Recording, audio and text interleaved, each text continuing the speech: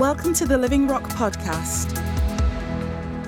So this morning we're going to start our introduction into Ephesians. And it's a great book. It was a letter written by Paul to the church in Ephesus, not in Ephesians, in Ephesus, a place where Paul laboured for 2 years. And Ephesus is an ancient port city, and it's still there today in modern-day Turkey. And it was considered a very important Greek city. It was a big trading centre within the Mediterranean region. And it's known as a prison epistle because Paul wrote it in prison, like Colossians and Philippians and Philemon. And it's important to remember that as we read through it because it's full of amazing truths, and yet Paul was in prison. And this wasn't like a prison that you see on TV today. This was, it was pretty grim. And I'm not sure that I would have actually fancied writing an epistle to a church when I was in prison, but he did a great job. And it's also known as a circular epistle because it was designed to be read in churches. So I'm actually stealing someone's sermon this morning and I'm reading it, but it is the Word of God. And it's important to remember that. And Ephesians explains how the church comes and can come into the full maturity of Christ. And it explains the nature and the purpose of Christ and all about the body of Christ. And so some of the major themes that we're going to cover over the next few weeks is that we are chosen. We are chosen. We are sealed. We are saved by grace. It's not something that we've done ourselves. We're going to talk about the unity in the body and that the church is living, that we are living stones. We're going to look at the practice of believers in relation to one another, in relation to spiritual gifts, in relation to our former lives and evil, the Holy Spirit, home life and work, and that we've come into a new family. I read a commentary recently that said that Ephesians was the preacher's dream. I'm not sure whether I agree with that. I think they put that because there's so many great themes within Ephesians. But I have to confess that when I read through this now, I've got to be very, very disciplined because I just could go off on a tangent because there's so many things in it that are so thrilling. So if you have Bibles or whatever you call a Bible these days, David asked me to say that. And I'm going to read from the NIV this morning. So this is the letter from Paul, chosen by the will of God to be an apostle of Christ Jesus. I'm writing to God's holy people in Ephesus who are faithful followers of Christ Jesus. May God our Father and the Lord Jesus Christ give you grace and peace. All praise to God, the Father of our Lord Jesus Christ, who has blessed us with every spiritual blessing in the heavenly realms because we are united with Christ. Even before he made the world, God loved us and chose us in Christ to be holy and without fault in his eyes. God decided in advance to adopt us into his own family by bringing us to himself through Jesus Christ. This is what he wanted to do, and it gave him great pleasure. So we praise God for his glorious grace he has poured out on us who belong to his dear Son. He is so rich in kindness and grace that he purchased our freedom with the blood of his Son and forgave our sins. And he showered his kindness on us along with all wisdom and understanding. God has now revealed to us his mysteries with regards to Christ, which is to fulfill his own good plan. And this is the plan. At the right time, he will bring everything together under the authority of Christ, everything in heaven and on earth. Furthermore, we are united with Christ and we have received an inheritance from God, for he chose us in advance and he makes everything work out according to his plan. God's purpose was that we Jews who were the first to trust in Christ would bring praise and glory to God.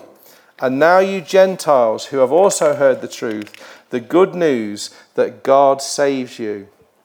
And when you believed in Christ, he identified you as his own by giving you the Holy Spirit, whom he promised long ago.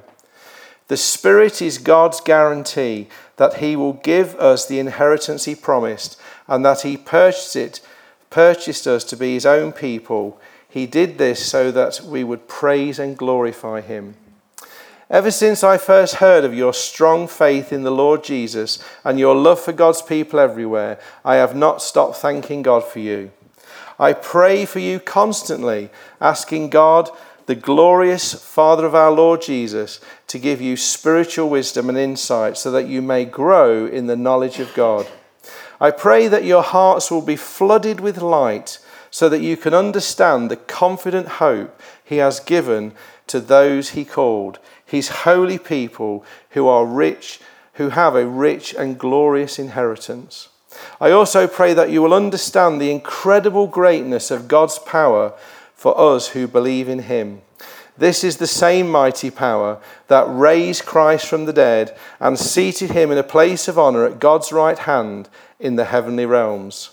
He is now far above any ruler or authority or power or leader or anything else, not only in this world but in the world to come. God has put all things under the authority of Christ and has made him head over all things for the benefit of the church. And the church is his body. It is made full and complete by Christ, who fills all things everywhere with himself. Once you were dead because of your disobedience and many sins. You used to live in sin just like the rest of the world, obeying the devil, the commander of the powers of the unseen world. He is the spirit at work in the hearts of those who refuse to obey God. All of us used to live that way, following the passionate desires and inclinations of our sinful nature. But our very nature, we were subject to God's anger, just like everyone else. But God, who is so rich in mercy, and he loves us so much that even though we were dead because of our sins, he gave us life when he raised Christ from the dead. It is only by God's grace that you've been saved. For he raised us from the dead along with Christ and seated us with him in heavenly realms because we are united with Christ Jesus. So God can point to us through all future ages of examples of the incredible wealth of his grace and kindness towards us, as shown in all he has done for us who are united with Christ Jesus. God saved you by his grace when you believed, and you can't take credit for it. It is a gift from God. Salvation is not a reward for the good things we've done, so none of us can boast about it. For we are God's masterpiece. He has created us anew in Christ Jesus so that we can do good things he planned for us long ago. Don't forget that you Gentiles used to be outsiders. You were called uncircumcised heathens by the Jews, who were proud of their circumcision, even though it affected their own bodies and not their hearts. In those days you were living apart from Christ. You were excluded from citizenship among the people of Israel, and you did not know the covenant promises that God had made to them. You lived in this world without God and without hope. But now you have been united with Christ. Once you were far away from God, but now you've been brought near through the blood of Jesus. For Christ himself has brought peace to us. He united Jews and Gentiles into one people when, in his own body on the cross, he broke down the walls of hostility that separated us. He did this by ending the system of the law and its commandments and regulations. He made peace between Jews and Gentiles, creating in himself one people from two groups. Together as one body, Christ reconciled both groups to God by means of his death on the cross, and our hostility towards each other was put to death. He brought this good news of peace to you, Gentiles, who were far away from him, and peace to the Jews who were near.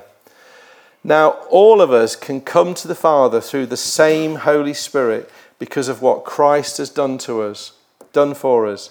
So now you Gentiles are no longer strangers and foreigners. You are citizens along with all God's holy people. You are members of God's family.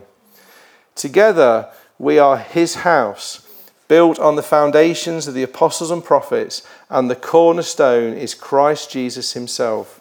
We are carefully joined together in him, becoming a holy temple for the Lord. Through him, you Gentiles are also being made part of this dwelling where God lives by his Spirit. When I think of all this, I, Paul, a prisoner of Christ Jesus for the benefit of you Gentiles, assuming, by the way, that you know that God gave me the special responsibility of extending his grace to the Gentiles, as I briefly wrote earlier, God himself revealed his mysterious plan to me. And as you read what I have written, you will understand my insight into the plan regarding Christ. God did not reveal it to previous generations, but now by his Spirit he has revealed it to his holy apostles and prophets. And this is God's plan. Both Gentiles and Jews who believe in the good news share equality in the riches inherited by God's children. Both are part of the same body and enjoy the promises of blessings because they belong to Christ Jesus. By God's grace and mighty power, I have been given the privilege of serving him by spreading the good news. Though I am the least deserving of all God's people, he graciously gave me the privilege of telling the Gentiles about the endless treasures available to them in Christ. He has chosen me to explain his mysterious plan that God, the creator of all things, has kept secret from the beginning. God's purpose in all this was to use the church to display his wisdom, its rich variety to all the unseen rulers and authorities in the heavenly places. This was his eternal plan, which he carried out through Christ Jesus our Lord. Because of Christ and our faith in him, we can now come boldly and confidently into God's presence. So please don't lose heart because of my trials here. I am suffering for you, so you should feel honoured. And when I think of all this, I fall to my knees and pray to the Father, the creator of everything in heaven and earth. I pray that from his glorious, unlimited resources, he will empower you with inner strength through his Spirit. Then Christ will make his home in your hearts as you trust in him. Your roots will grow down into God's love and keep you strong. And may you have the power to understand, as God's people should, how wide and how long and how high and how deep his love is. May you experience the love of Christ, though it is too great to fully understand. And then you will be made complete in all the fullness of life and power that comes to God. Now all glory to God, who is able through his mighty power at work within us to accomplish infinitely more than you might ask or think. Glory to him in the church and to Christ Jesus through all generations forever and ever. Amen. Therefore, I, a prisoner for serving the Lord, beg you to lead a life worthy of your calling, for you have been called by God. Always be humble and gentle, be patient with each other, making allowance for each other's faults because of your love. Make every effort to keep yourselves united in the Spirit, binding yourselves together with peace. For there is one body and one Spirit, just as you've been called to one glorious hope for the future. There is one Lord, one faith, one baptism, one God and Father of all, who is over all, in all, and living through all. Therefore, he has given each of us a special gift through the generosity of Christ. That is why the scripture says, when he ascended into the heights, he led a crowd of captives and gave gifts to the people. Notice that it says he ascended. This means clearly that Christ also descended into our lowly world. And the same one who descended is the one who ascended higher than all the heavens so that he might fill the entire universe with himself. Now these are the gifts that Christ gave to the church: the apostles, the prophets, the evangelists, the pastors and teachers. Their responsibility is to equip God's people to do his work and build up the church, the body of Christ. This will continue until all come to such a unity in our faith and knowledge of God's Son that we will be mature in the Lord, measuring up to the full and complete standard of Christ. Then we will be no longer like immature children. We won't be tossed and blown about by every wind of new teaching. We will not be influenced when people try to trick us with clever lies or things that sound like the truth. Instead, we will speak the truth in love, and in every way more and more become like Christ, who is the head of the body, the church. He makes the whole body fit perfectly together as each part does its own special work. It helps the other part grow so that the whole body is healthy and growing and full of love.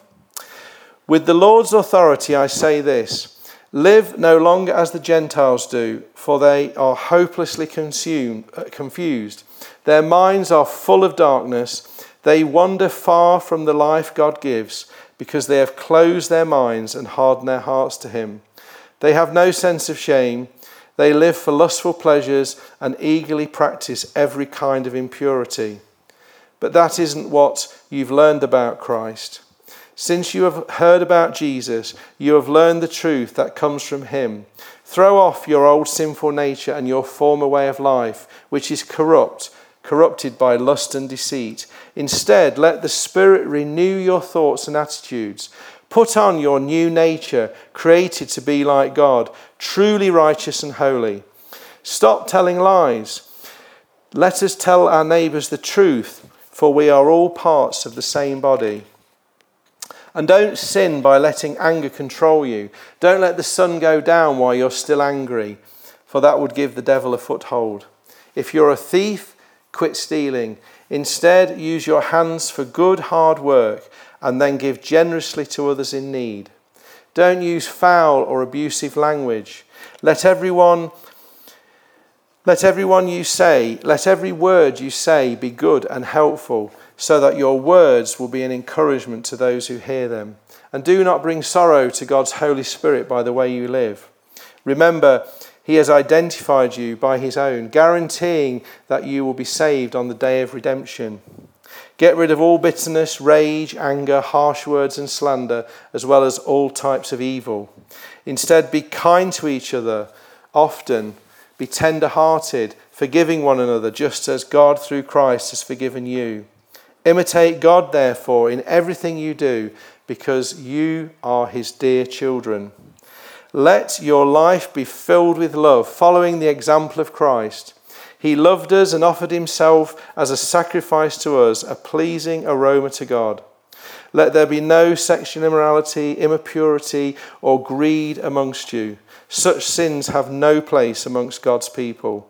Obscene stories, foolish talk, and coarse joking, these are not for you. Instead, let there be thankfulness to God. You can be sure that no immoral, impure, or greedy person will inherit the kingdom of Christ and of God. For a greedy person is an idolater, worshipping the things of this world. Don't be fooled by those who try to excuse these sins, for the anger of God will fall on all who disobey him. Don't participate in these things as other people do. For once you were full of darkness, but now you have the light from the Lord. So live as people of light. For this light within you produces only what is good and right and true.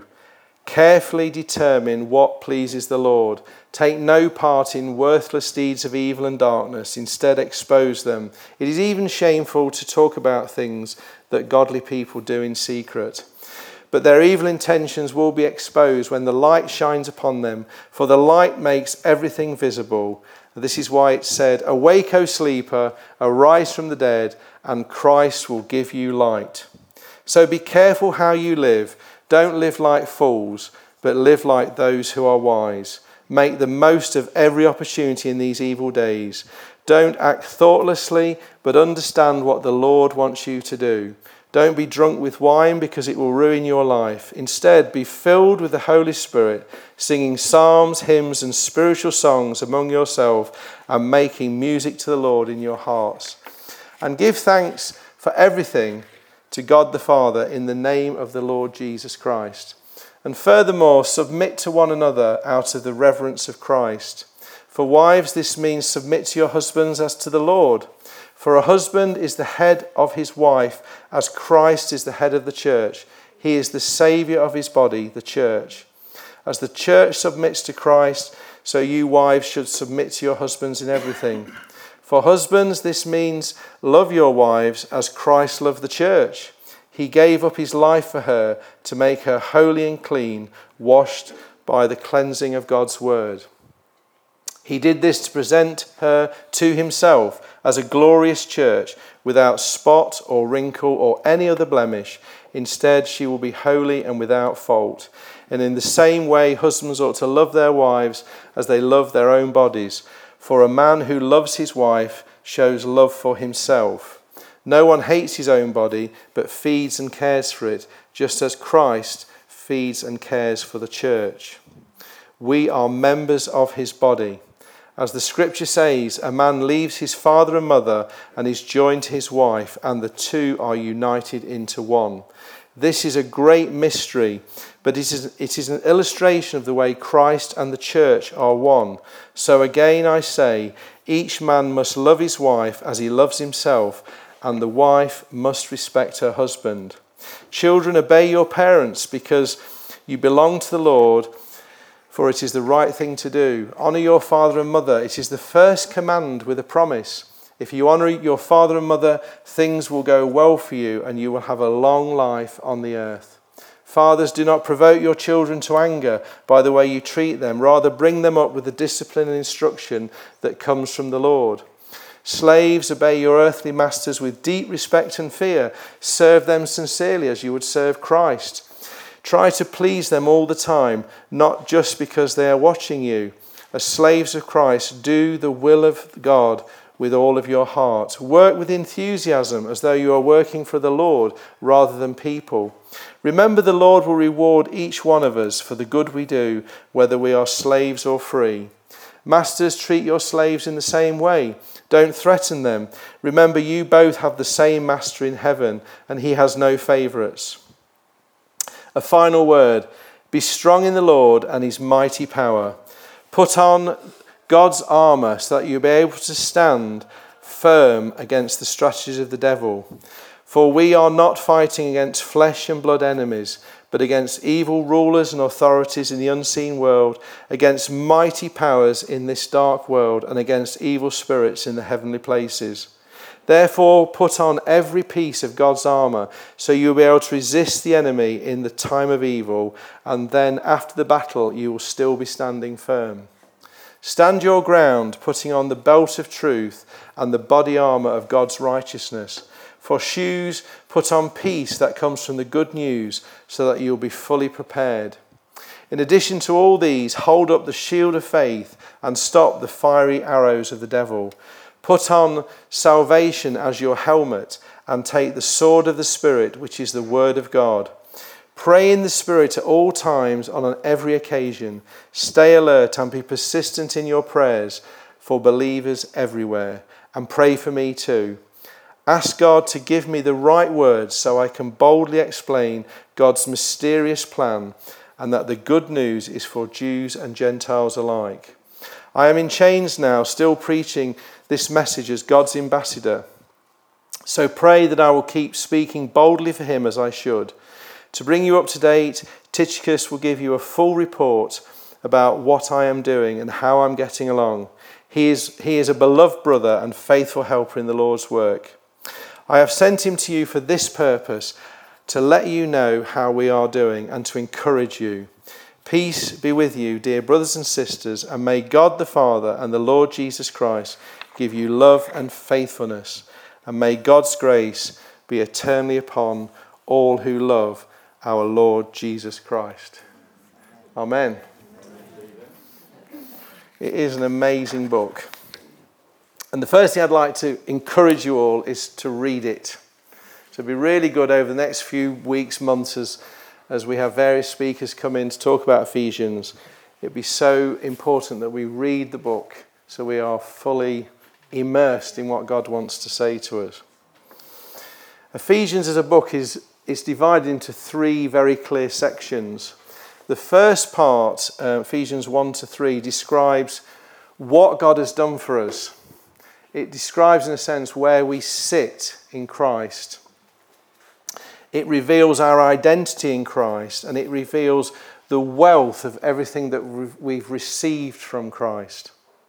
The second part, which is sort of verses 4-5, it gives us instructions how to live in the light of those blessings. The followers of Jesus are to walk worthy of their calling. The gospel is to be lived out in our marriages, in our work, in our relationships, in our culture, the way we bring up our children. And then Ephesians ends in chapter 6 with an encouragement to stand firm in the hardships that we may face doing that. And God has provided us with weapons for that warfare. So it's divided into 3 sections. It's where we sit in Christ, where we walk in Christ, and where we stand in Christ. Where we're sitting, walking, and standing. And Ephesians shows us the reality of those things all working together. There's so many themes that spring out of it. But when we see that reality, it changes our whole life. And Ephesians is it's a love story between God and his church that's been going on for 2,000 years. It reveals not only what Christ did for his church, but the gifts that he then bestowed on his church in the form of apostles and prophets and evangelists and teachers and pastors.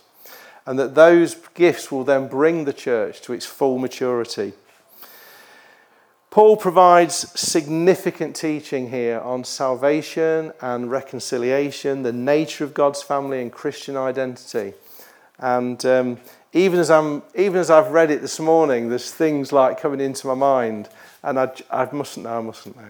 So, but the whole goal of Ephesians, and I think this is for us as a church, is to encourage us and to energize us as believers. And that will be our goal over the next few weeks. So I'd encourage you all this week, read a chapter a day. And Sunday you could have the day off because you'll be here. But at the very least, read a chapter a day. And read a chapter a day every day. And I guarantee that it will change your life because the Word of God is living and breathing. Amen? So we're going to finish with a song this morning. And Sharon got in touch with me in the week and said about what song we could sing. And I thought, what song could we sing that epitomises the book of Ephesians? And that's quite a tough call. But then I suddenly thought about the song In Christ Alone. And when you look at the words of Christ alone, particularly the refrain in each verse, refers to many things that are in Ephesians. And the more I've read it over the last couple of days, the more I think I might retitle it to the book of Ephesians, because it is, everything that's in that song is about the book of Ephesians. So I just thought this morning we'd finish by singing that song a couple of times through, and just allow the Word of God to settle in our hearts and to be ready to receive over the coming weeks what God is going to say to us. Amen. Thanks for joining us today. Search for us online and get information about upcoming events and more great teaching.